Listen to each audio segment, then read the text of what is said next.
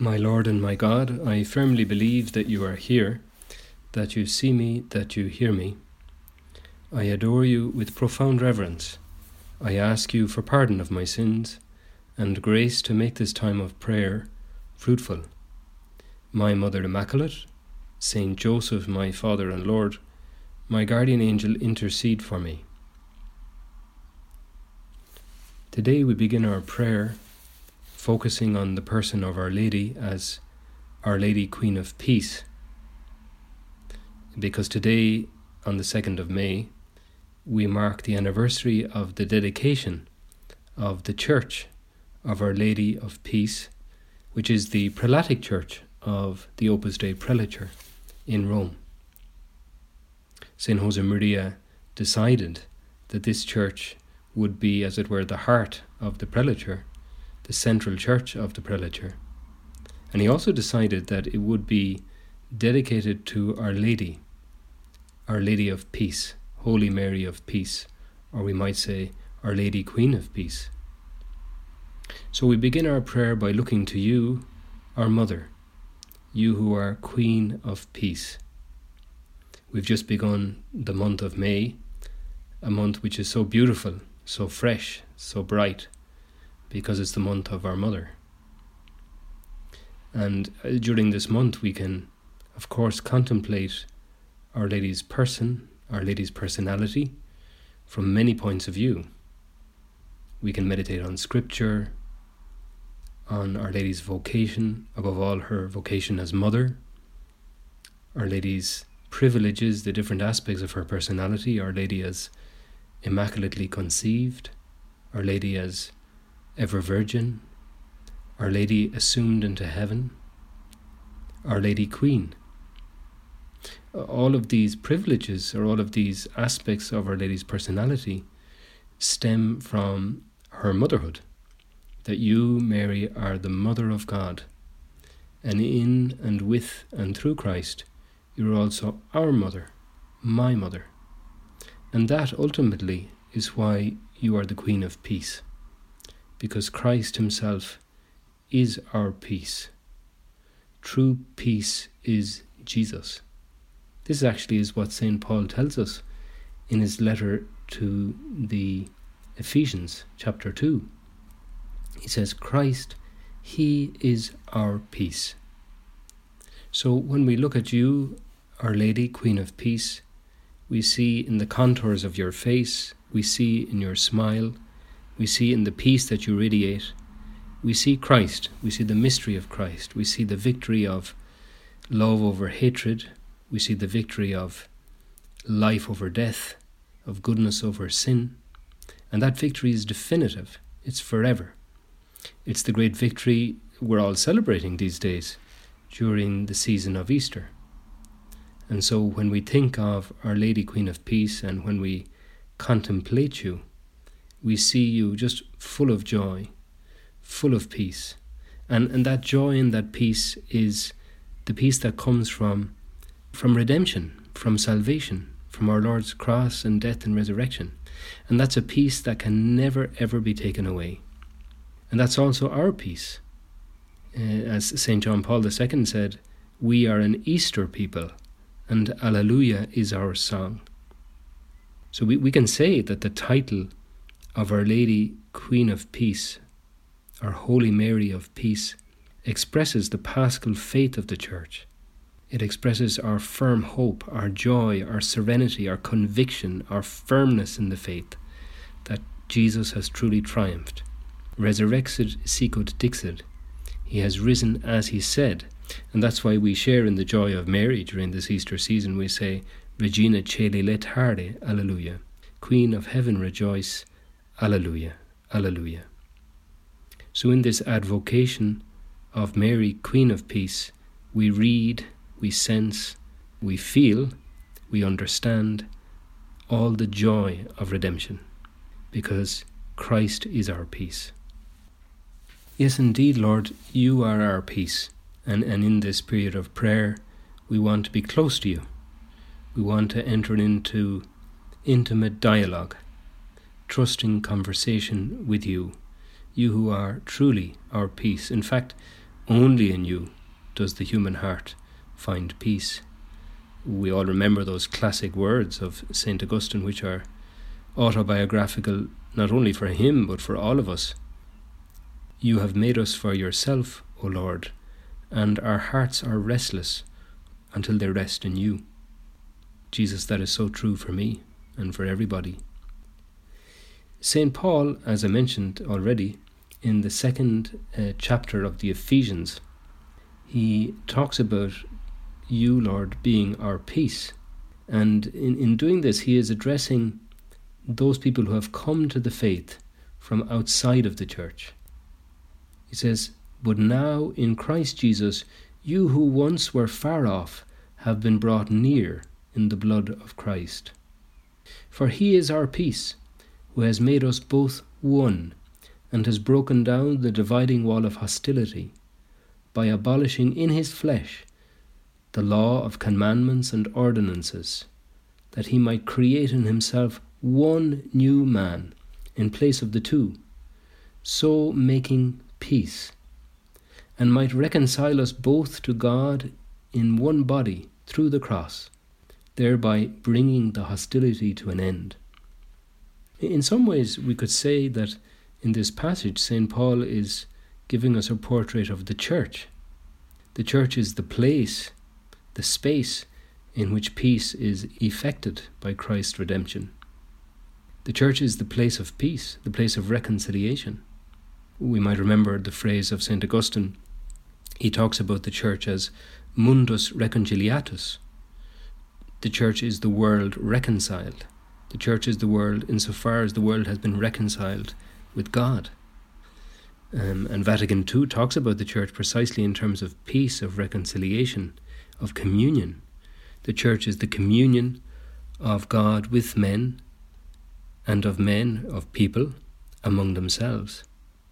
So when we celebrate the feast of the dedication of a church, such as the Prelatic Church of Opus Dei, it seems to be very suitable that the title of the church would be Our Lady Queen of Peace.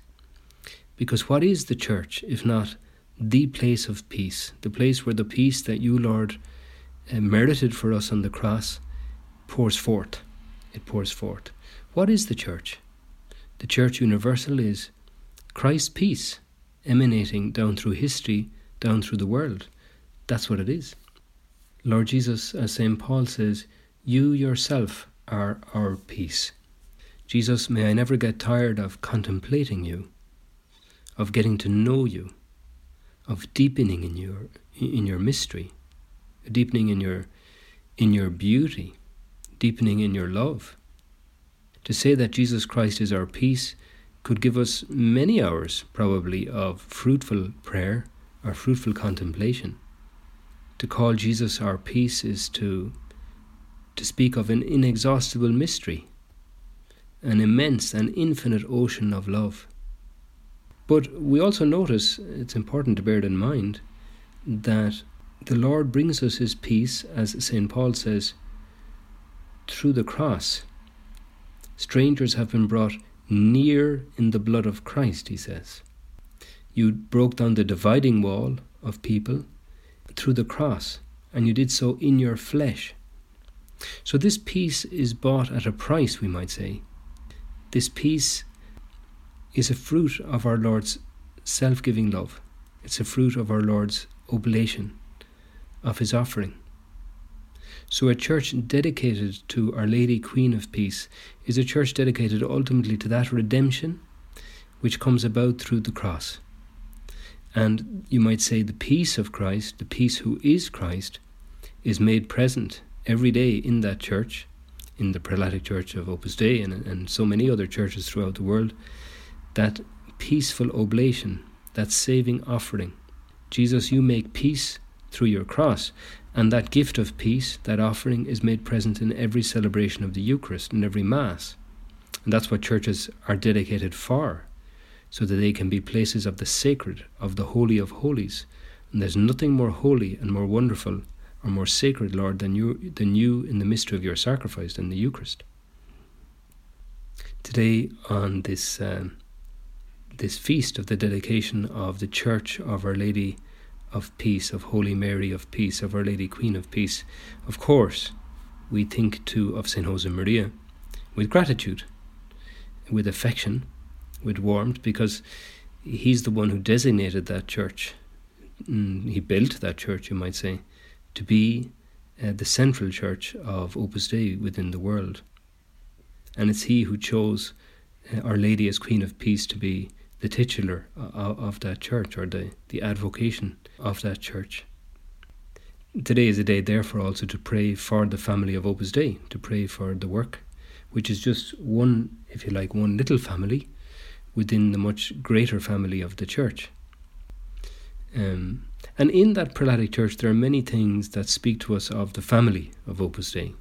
For example, the holy water font on entering the prelatic church is none other than the baptismal font in which St. Josemaria was baptized. In fact, his mother and his sister Carmen were also baptized in that font.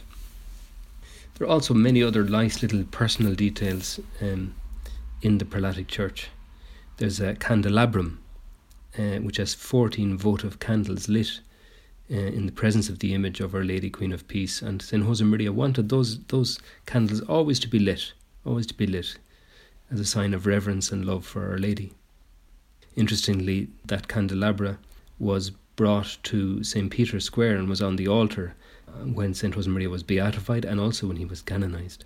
Beautiful mosaic above the main altar, which is a mosaic of Our Lady and the Child Jesus, surrounded by the 12 apostles and 2 holy women, St. Martha and St. Mary, 2 great friends of our Lord.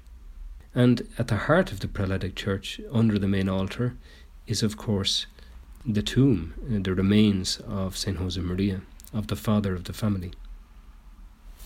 So today we pray with gratitude for Opus Dei, for that family within the greater family of the work, which is not a family closed in on itself, but rather is there to support and to give life to the whole church, like each one of the faithful of Opus Dei and each Christian, whether they have a vocation to Opus Dei or not.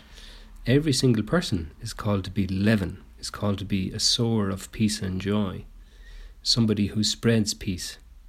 St. Josemaria at times used to speak about the apostolic effect of Christians as being like a river of peace, and he was echoing there some words of the prophet Isaiah in chapter 48 of the prophecy of Isaiah. In the Vulgate, the Latin term used is quasi fluvium pacis, like a river of peace. And at times, as I say, St. Josemaria used to talk about our mission in the world, all of us, all the baptized, as being like that river of peace, to bring Christ's peace to the world. That's what we all want to do. That's what we all want to share with other people, each in our own way. Our Lady Queen of Peace. Interesting, I was rereading recently the homily that the current prelate of Opus Dei, Monsignor Fernando Ocardiff, gave when he entered the prelatic church for the first time as prelate at that Mass, a very special Mass. And in his homily he glossed the scriptural readings. And he started by saying, "Blessed be God who has given peace to his people."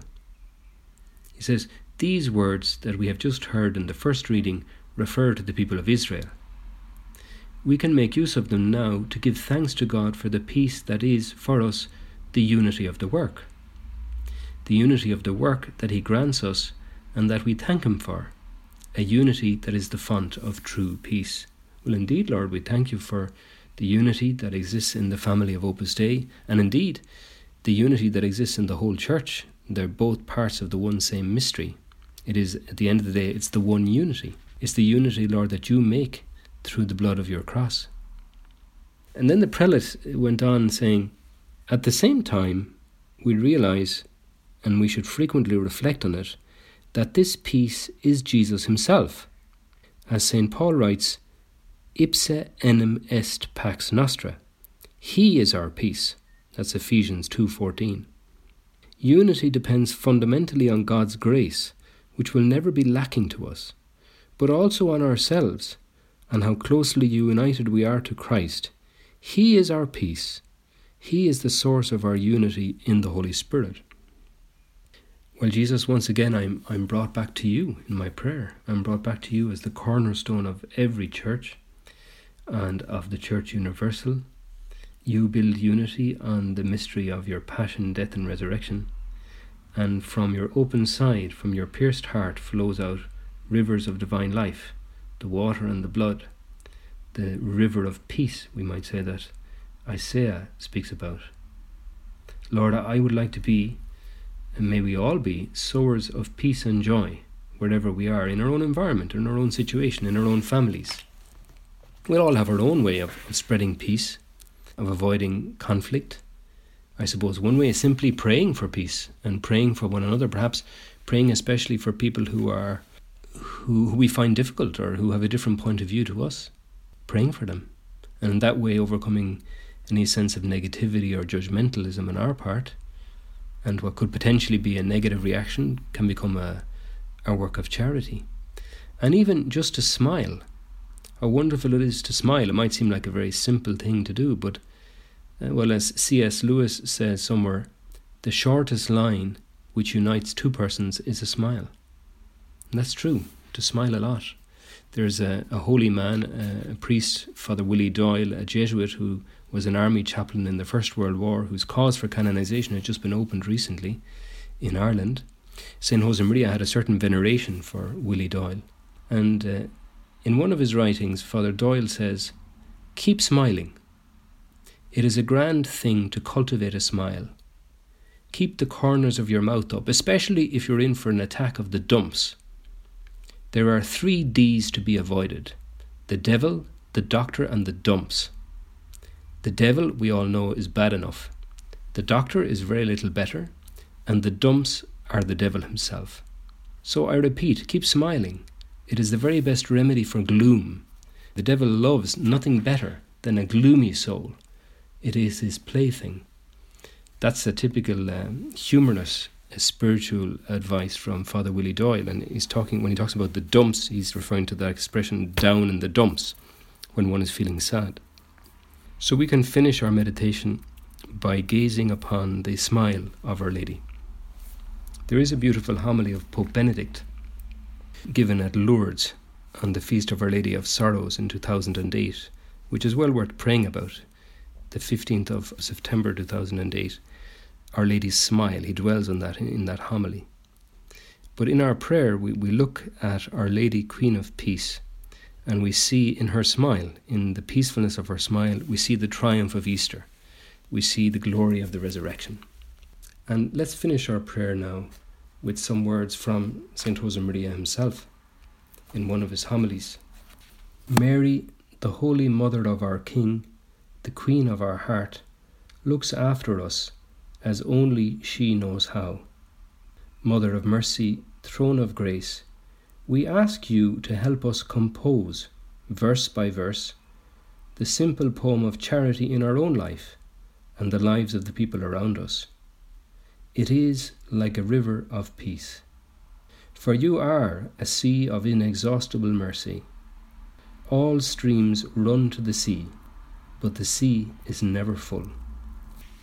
I thank you, my God, for the good resolutions, affections, and inspirations you have communicated to me in this time of prayer. I ask you for help to put them into effect. My Mother Immaculate, Saint Joseph, my Father and Lord, my guardian angel, intercede for me.